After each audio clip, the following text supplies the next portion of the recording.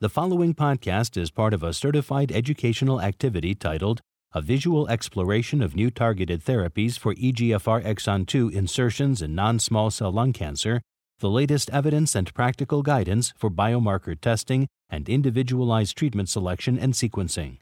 Access the entire activity and complete the post-test at peerview.com/AYJ860. Downloadable additional resources are also available. Hello, and welcome to a visual exploration of new targeted therapies for EGFR exon 20 insertions in non-small cell lung cancer, the latest evidence and practical guidance for biomarker testing and individualized treatment. I'm Pasi, Jänne from the Dana-Farber Cancer Institute in Boston, Massachusetts. I'm a thoracic medical oncologist and lead our thoracic oncology program at Dana-Farber. In this educational program, we will use dynamic animations to explore EGFR exon 20 insertions in non-small cell lung cancer, as well as the structure, characteristics, and mechanisms of action of newly approved therapies indicated for patients with non-small cell lung cancer harboring these mutations. So, EGFR targeted therapies have been developed really over the last 15 years. EGFR mutations were initially discovered in the early 2000s in 2004. Our first biomarker-driven clinical trial really was the IPASS trial that demonstrated that treatment of patients with common EGFR mutant lung cancer with the exon 19 deletion and L858R mutations was greater when an EGFR tyrosine kinase inhibitor was used as first-line therapy compared to chemotherapy. Over the subsequent years, we learned about acquired resistance to EGFR inhibitors. Additional EGFR kinase inhibitors, including covalent inhibitors like afatinib, were developed. And then in 2014 and 15, the third-generation EGFR inhibitors that had activity against EGFR T790M, a common resistance mechanism to first-generation inhibitors, were developed. Since that time, there continues to be development of EGFR inhibitors for other subtypes of EGFR mutant lung cancer, which we will talk about today. In addition, third-generation EGFR inhibitor, osimertinib, has been approved for both first-line therapy based on the FLORA trial showing superiority to early-generation EGFR inhibitors, and also approved as adjuvant therapy for patients with early-stage EGFR mutant lung cancer who have undergone successful surgical resection of their cancer. So these are really the three subtypes of EGFR mutations. We have the common subtypes, the exon 19 deletion and L858R mutation. These make up about 85% of EGFR mutations. And here we have several drugs that are approved: erlotinib, gefitinib, afatinib, dacomitinib, osimertinib, and the combination of erlotinib and ramucirumab. Osimertinib is the preferred first-line treatment for this subset of EGFR mutant cancers. There's also a second subset, sometimes referred to as the uncommon subset, includes mutations in exons 18 and 21 like G719X, L861Q. And here there's a specific regulatory approval of afatinib for this subset of EGFR mutant cancers, although other EGFR inhibitors, including osimertinib, are being examined for this subset of individuals as well. And finally, exon 20 insertions, which are about 5 to 7% of EGFR mutations. And we have two approvals, mobocertinib and amivantamab, in this space, with multiple other agents in clinical development, and we will review that in our discussion today.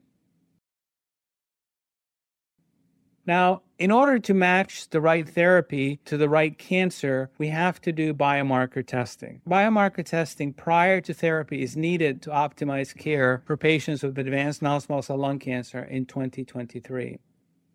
And biomarker testing includes looking for the expression of PD-L1 and genomic alterations in EGFR, ALK, ROS1, BRAF, NTRK, MET, RET, KRAS, and HER2, all of which we have approved therapies for, and it's important to match the most effective therapy to the patient whose cancer is most likely to benefit from the treatment. In addition, in earlier stages of disease, in the adjuvant setting, EGFR mutation testing and PD-L1 testing is also important because of specific regulatory approvals for adjuvant osimertinib for patients with EGFR mutant non-small cell lung cancer and adjuvant atezolizumab and pembrolizumab in patients with PD-L1 expressing tumors for atezolizumab or for a broader population of patients with pembrolizumab. The type of testing matters also. Some tests are more sensitive than others. Some can pick up different types of genomic alterations. That matters. And I think interpretation of the results is equally as important. You have to know what you're looking for. Biomarker positive is not really enough in 2023. There's a complexity of testing for EGFR mutations, and you really need more granularity. It isn't sufficient to say a cancer has an EGFR mutation versus not. You need to know the details of that specific EGFR mutation. Now, the approved agents for biomarker-positive patients, and you can see the first two lines are for EGFR mutant lung cancer for the common EGFR mutations, exon 19 deletion and L858R, and then for EGFR exon 20 insertions, amivantamab and mobocertinib, and then the other agents that are approved for the specific alterations. Now, how often is biomarker testing done? A publication from 2022 looked at Flatiron electronic health record derived data for patients with non-squamous cell lung cancer and looked at over 10,000 individuals. And biomarker testing was done in about 70% of individuals before administration of first-line systemic therapy, which means that about a third of individuals' treatment starts today without biomarker results, which I think we all would agree is suboptimal care in the era of precision oncology. If you then look at more comprehensive testing, such as next-generation sequencing, these numbers drop even further, or next-generation sequencing prior to first-line systemic therapy, they drop further, and only about a third of individuals receive what would be considered standard of care testing today prior to first-line therapy. And you can see there's also some disparities amongst those individuals that get tested. White patients are more likely to be tested than Black patients. And this is also something that we as a community need to work on to make sure that everybody is tested with the most up-to-date and state-of-the-art testing prior to receiving first-line systemic therapy.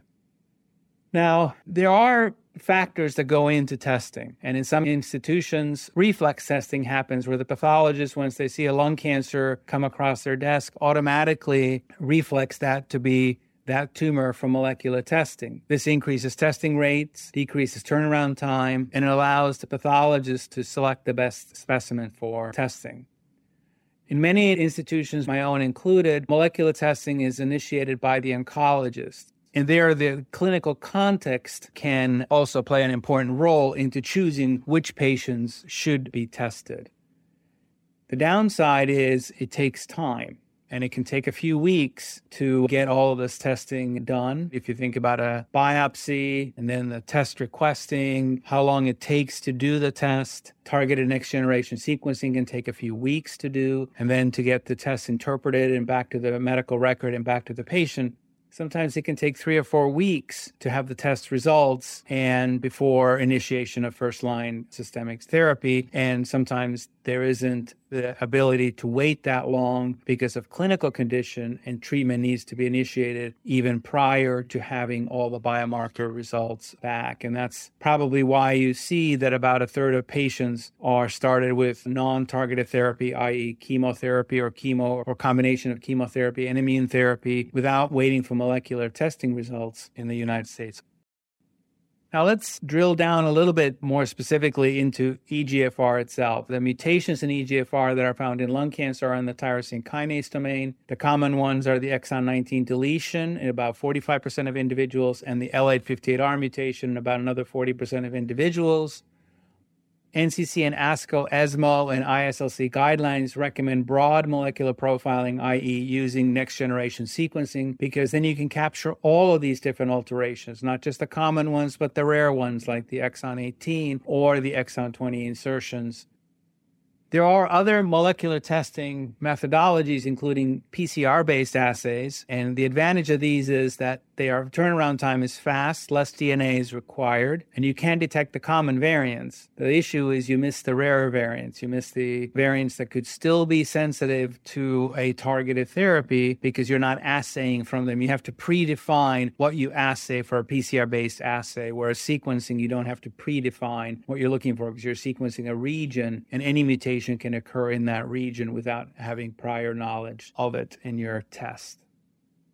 Now, what about liquid biopsies? Well, these are rapidly emerging as an alternative to tissue-based genotyping. And there are a few scenarios where liquid biopsy testing or testing of cell-free DNA or tumor-derived DNA is quite useful. First of all, these can be relatively rapid and turnaround time can happen quickly. These can be used when tissue-based testing fails. They can be complementary to tissue-based testing, or they can be initiated first. And if they are only positive typically or informative in about 7 out of 10 patients with advanced lung cancer, or at the time of resistance to a targeted therapy, they can give you an understanding of what resistance mechanisms are happening. Their advantages are speed. Disadvantage is that you do not get necessarily the pathologic information. And with pathology, of course, we're increasingly want to now do immunohistochemistry as well for newer generation of drugs like antibody drug conjugates. Another advantage of liquid biopsies, you can do it over time. You can do it at the beginning. You can do it at the time of resistance, and it helps you evaluate what has changed. You don't need an invasive biopsy. You can do this from peripheral blood. So there are pros and cons, but it is an acceptable alternative. And there are, again, indications or clinical scenarios when you would consider doing a liquid biopsy.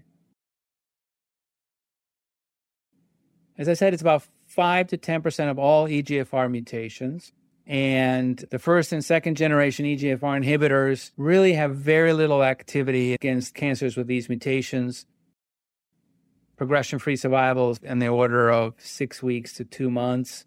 And these cancers with these mutations tend to have a worse prognosis than other types of EGFR mutant non-small cell lung cancer.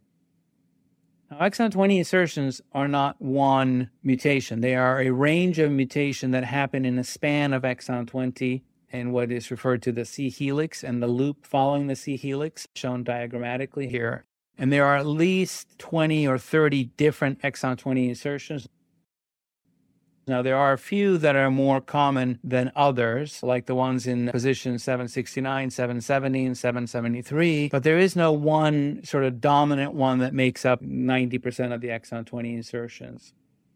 And one of the questions that we need to understand is, are all exon 20 insertions created equal? And so far, we know that that is not the case. These exon 20 insertions on the C helix side, especially this A763, Y764, INS-FQEA, is a type of exon 20 insertion that remains sensitive to some of the first generation EGFR inhibitors, such as gefitinib or erlotinib or even afatinib. And whereas the ones in the loop following the C helix, some specific mutations may have sensitivity to drugs like poziotinib or afatinib, but most in this group, which are the dominant, are resistant to prior generation of EGFR inhibitors.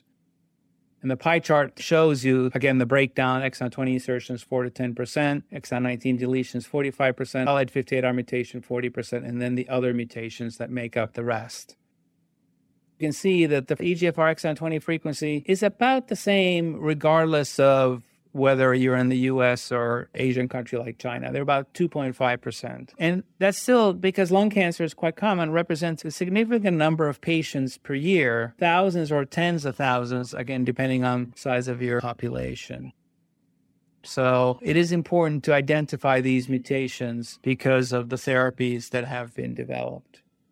Now, detecting EGFR exon 20 insertions using next-generation sequencing, where you can detect all of them, or by PCR, the rapid PCR type of assays. And in red are the mutations that are not detected by commercial PCR kits. And if you add them up, it's about 50% of exon 20 insertions are missed by the commercial PCR kits because you have to define what mutation you're looking for, whereas by sequencing, you can, of course, detect all of these different mutations and not miss any one of them, which of course is therapeutically important, as we want the best therapies for our patients and match the most likely to be effective therapy for the patient that's most likely to benefit from that therapy.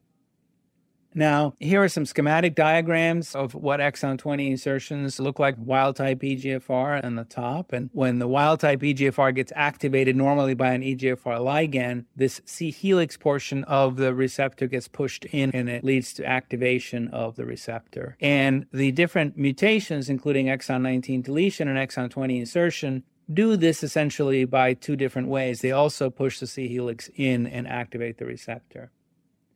You can see some laboratory-based studies that look at these specific mutations. In the black circles is a common exon 19 deletion. It's very, very sensitive to here erlotinib. And the red triangle is that the rare EGFR exon 20 insertion, the FQEA mutation that's also quite sensitive to erlotinib. In orange, gray, and blue are the representatives or the more common EGFR exon 20 insertions, or an EGFR exon 19 deletion with a T790M resistance mutation. And all three of these are resistant to erlotinib.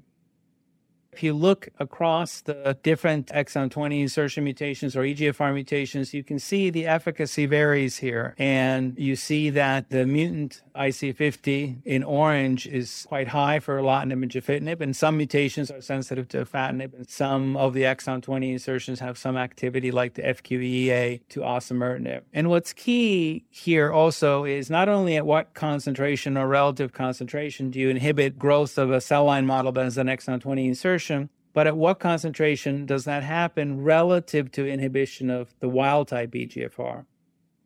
As we know, toxicity from medicines like erlotinib, gefitinib, and afatinib doesn't come from inhibiting EGFR in the tumor. It comes from inhibiting EGFR in the normal tissues, the skin, the gut, and that's why we get toxicities. And osimertinib has the advantage that at lower concentrations, shown in the green bars, you're inhibiting the mutant at lower concentrations than the wild type, and hence you have this mutant selectivity. In contrast to many of these other drugs, in orange, the mutant IC50 is greater than the wild type IC50, meaning that you have to have a concentration of the drug that's greater than that required to inhibit the wild type to inhibit the mutation in the tumor. And that means it's likely to be toxic because you're inhibiting wild-type EGFR very well, and hence you can get things like skin toxicity. And again, another schematic depiction of the different types of EGFR exon 20 insertions and a little bit about the relative frequency of those mutations. Now, I mentioned there are two new drugs that have been approved for EGFR exon 20 insertions. The first one was amivantamab, which received accelerated approval on May 21st of 2021 for patients who had progressed on or after platinum-based chemotherapy and had an EGFR exon 20 mutant cancer. The FDA at that point also approved Guardant 360 as a companion diagnostic, which is a cell-free DNA-based assay to facilitate finding patients with these types of alterations. And a few months later, on September 15th, 2021, FDA granted accelerated approval to mobocertinib for patients, again, whose disease had progressed on or after platinum-based chemotherapy, and the Oncomine DX target test as a companion diagnostic device for mobocertinib. Now let's look at these two agents in more detail. Amivantamab is a bispecific or dual EGFR MET antibody. On the left, you can see one arm binds EGFR and one arm binds MET. And it binds the portion of EGFR that sits outside the cell. These mutations, however, sit inside the cell in kind of the engine part of the receptor. And the outside portion is the same of the EGFR, whether or not you have an exon 20 insertion or not.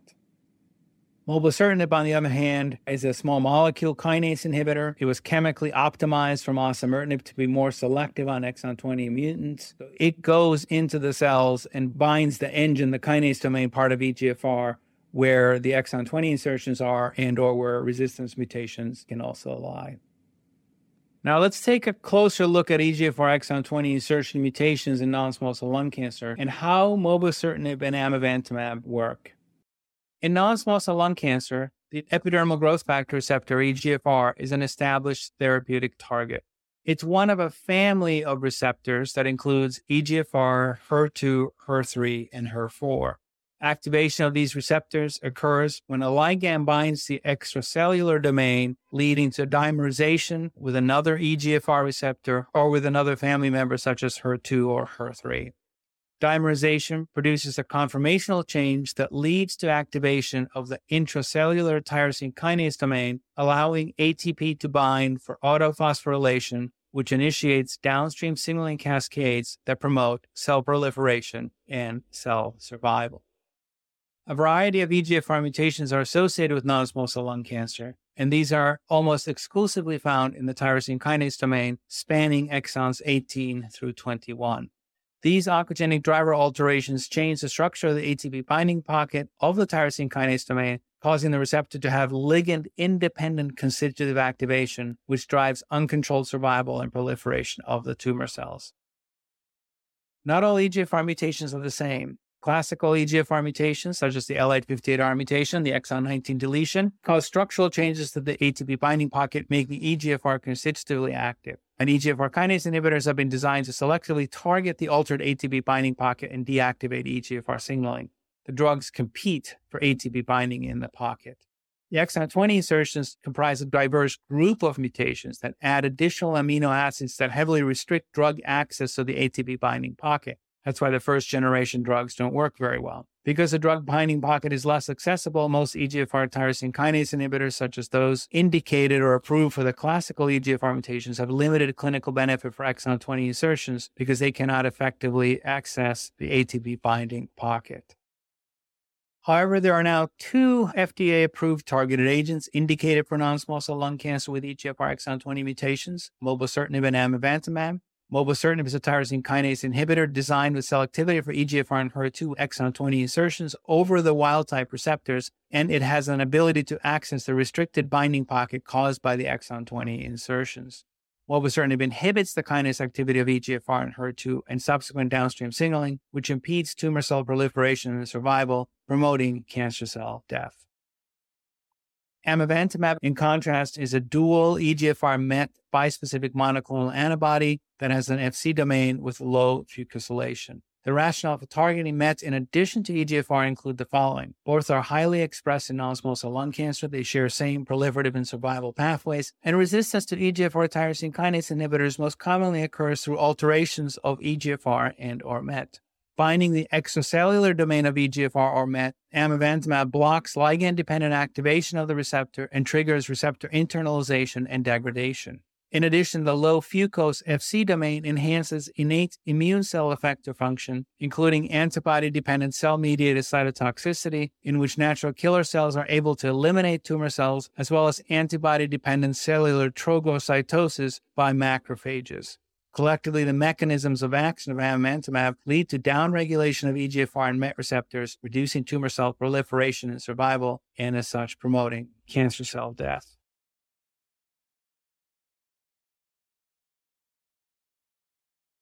Now, what about the clinical data of amivantamab? This is the data that led to the regulatory approval. This was in patients who had previously received platinum-based chemotherapy. The response rate of amivantamab was 40%. The median progression-free survival was 8.3 months, and the duration of response was about 11 months. And color-coded are the different mutations in the different location of EGFR. And you can see there's some variability in the response rate depending on the location of where the mutation is located, although the denominator is still very small. For example, there's only one cancer from the helical region here and only a few from the far loop region. I would say that this is far from being conclusive yet, but it's not clear that there's any one EGFR exon 20 insertion that isn't potentially targetable by amivantamab. So I think this is still a work in progress, but so far it appears to have activity across the different types of exon 20 insertions.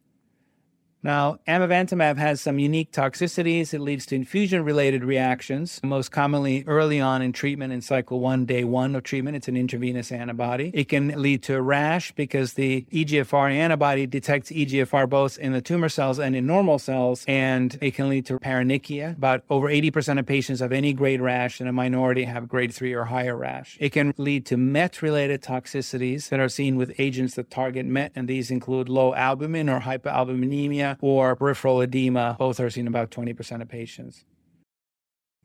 In this definitive trial, or the trial that led to the regulatory approval, dose reduction occurred in about 13% of individuals and dose discontinuation in about another 10% of individuals.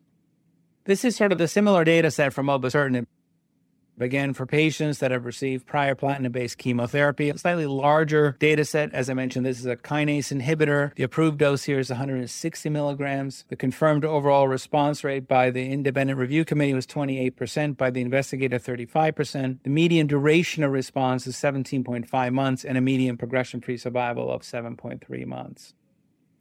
Similar kind of color-coded waterfall plot looking at responses in some of the more common or rare EGFR mutations, the common ones being the ASV, SVD, and NPH mutations, which are in dark blue. And again, you can see activity across the different types of EGFR exon 20 insertions. I don't think there's one that stands out as being definitively more sensitive than another or definitively resistant to mobocertinib therapy. More information is, however, needed in this space to get a better understanding of, do either one of these drugs or any of the drugs in clinical development at the moment, are they preferentially effective against one subtype of exon 20 insertions or not? Mobocertinib has a very different toxicity profile compared to amivantamab. The main toxicity is GI, and it's diarrhea. And about 90% of patients have any grade diarrhea, and about 20% have grade 3 or higher diarrhea. You can also get some decreased appetite and nausea. You can get some EGFR-related toxicities, rash up to 45%, although none grade 3, and paronychia in about a third of individuals. There are some cardiac toxicities, some QT prolongation in patients, and there was a treatment-related death in this study due to cardiac failure. Dose reductions in this definitive study occurred in a quarter of patients, and treatment discontinuations in 17% of patients. Now, there are newer agents that are being evaluated and developed.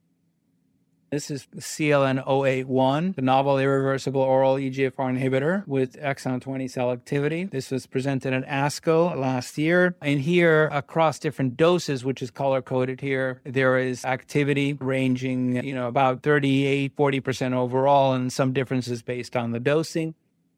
Toxicities, mostly EGFR-related toxicity, rash in about 80% of individuals, paronychia in about a third, or very few of these were grade 3 and higher. Similarly, some diarrhea as well as some fatigue.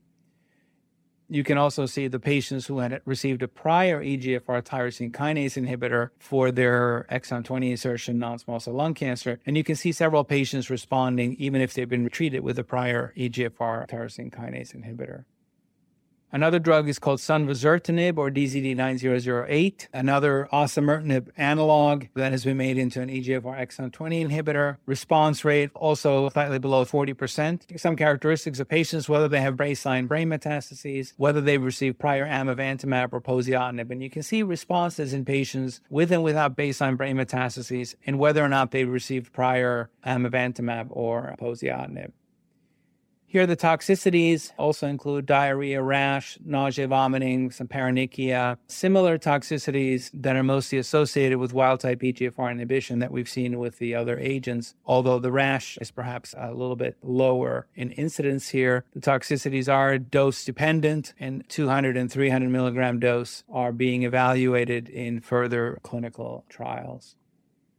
So if we look at the approved agents and those in development and put them all together, you can see here there are kinase inhibitors or antibodies, their mechanism of action, the number of patients that have been treated. This includes osimertinib given at twice the approved dose at 160 milligrams. The response rates, which range from 15 to 40%. Median progression-free survivals or duration of responses, again, range from 4.2 to 10 months or so. The key toxicities, what fraction of patients had dose reductions and dose discontinuations. The top 2 have received regulatory approval. The other 4 have not for this specific indication. And there are 2 drugs, LU451 and ORIC-114, that are still in clinical development, early phase clinical trials. And we don't have clinical data yet, but this is something to look out for at our upcoming meetings this year and next year to see how these agents also added to the mix. So far, we haven't found the osimertinib of exon 20 insertions. So far, all of these are really second-line therapies, and the question is, will we be able to find something that would clearly make it as a first-line therapy, like we have for the common EGFR mutations where osimertinib is the preferred first-line therapy of choice.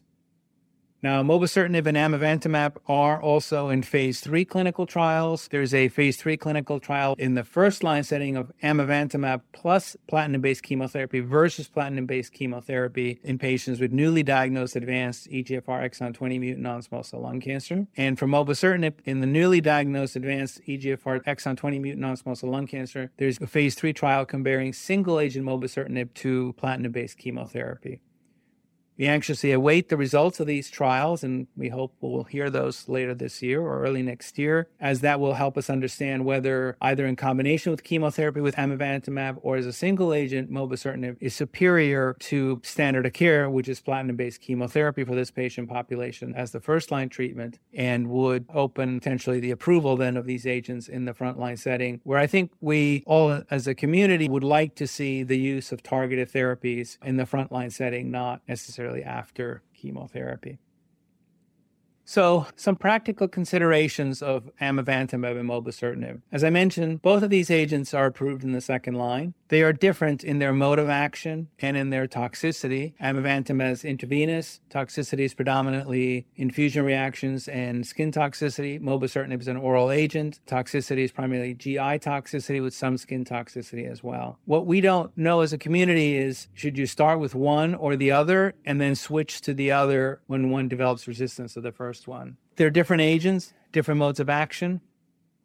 I think it's a discussion that you have with your patients. One requires coming in for intravenous infusions, one you take at home, but there are, again, differences in toxicities. And I think it's a discussion between you and your patient on the pros and cons of the different agents, the efficacy, which is roughly similar in the second line setting for the two agents. And over the next several years, we'll hopefully learn more about resistance to these agents. And if you develop resistance to one of these agents, can you still be effectively treated with the other agent? Since one is an antibody and one's a kinase inhibitor, it's likely that the resistance mechanisms are going to be different. And at least a priori, no reason to think that you couldn't be treated with, for example, mobocertinib if you first were treated with amivantamab and developed progression and vice versa. So these are hopefully some of the things that we'll learn over the next few years. It's an exciting time for development of new therapies for patients with EGFR exon 20 mutant non-small cell lung cancer. There are multiple agents in clinical development, multiple in preclinical development. We hope to find through this process the most effective agent that we can use in the first line setting that's also effective against patients who have central nervous system metastases. And at the current time, we don't believe that either amivantamab or mobocertinib effectively crosses the blood-brain barrier. So that's another reason to have additional agents in clinical development. And we look forward to the results of the trials of these new agents, as well as the phase 3 clinical trials of amivantamab and mobocertinib, which are underway, to see how the therapeutic landscape evolves and changes over the upcoming months to a few years. Thank you for listening. Download materials and complete the post test for instant credit at peerview.com/AYJ860. This activity is supported by educational grants from Janssen Biotech Incorporated, administered by Janssen Scientific Affairs LLC and Takeda Pharmaceuticals USA Incorporated.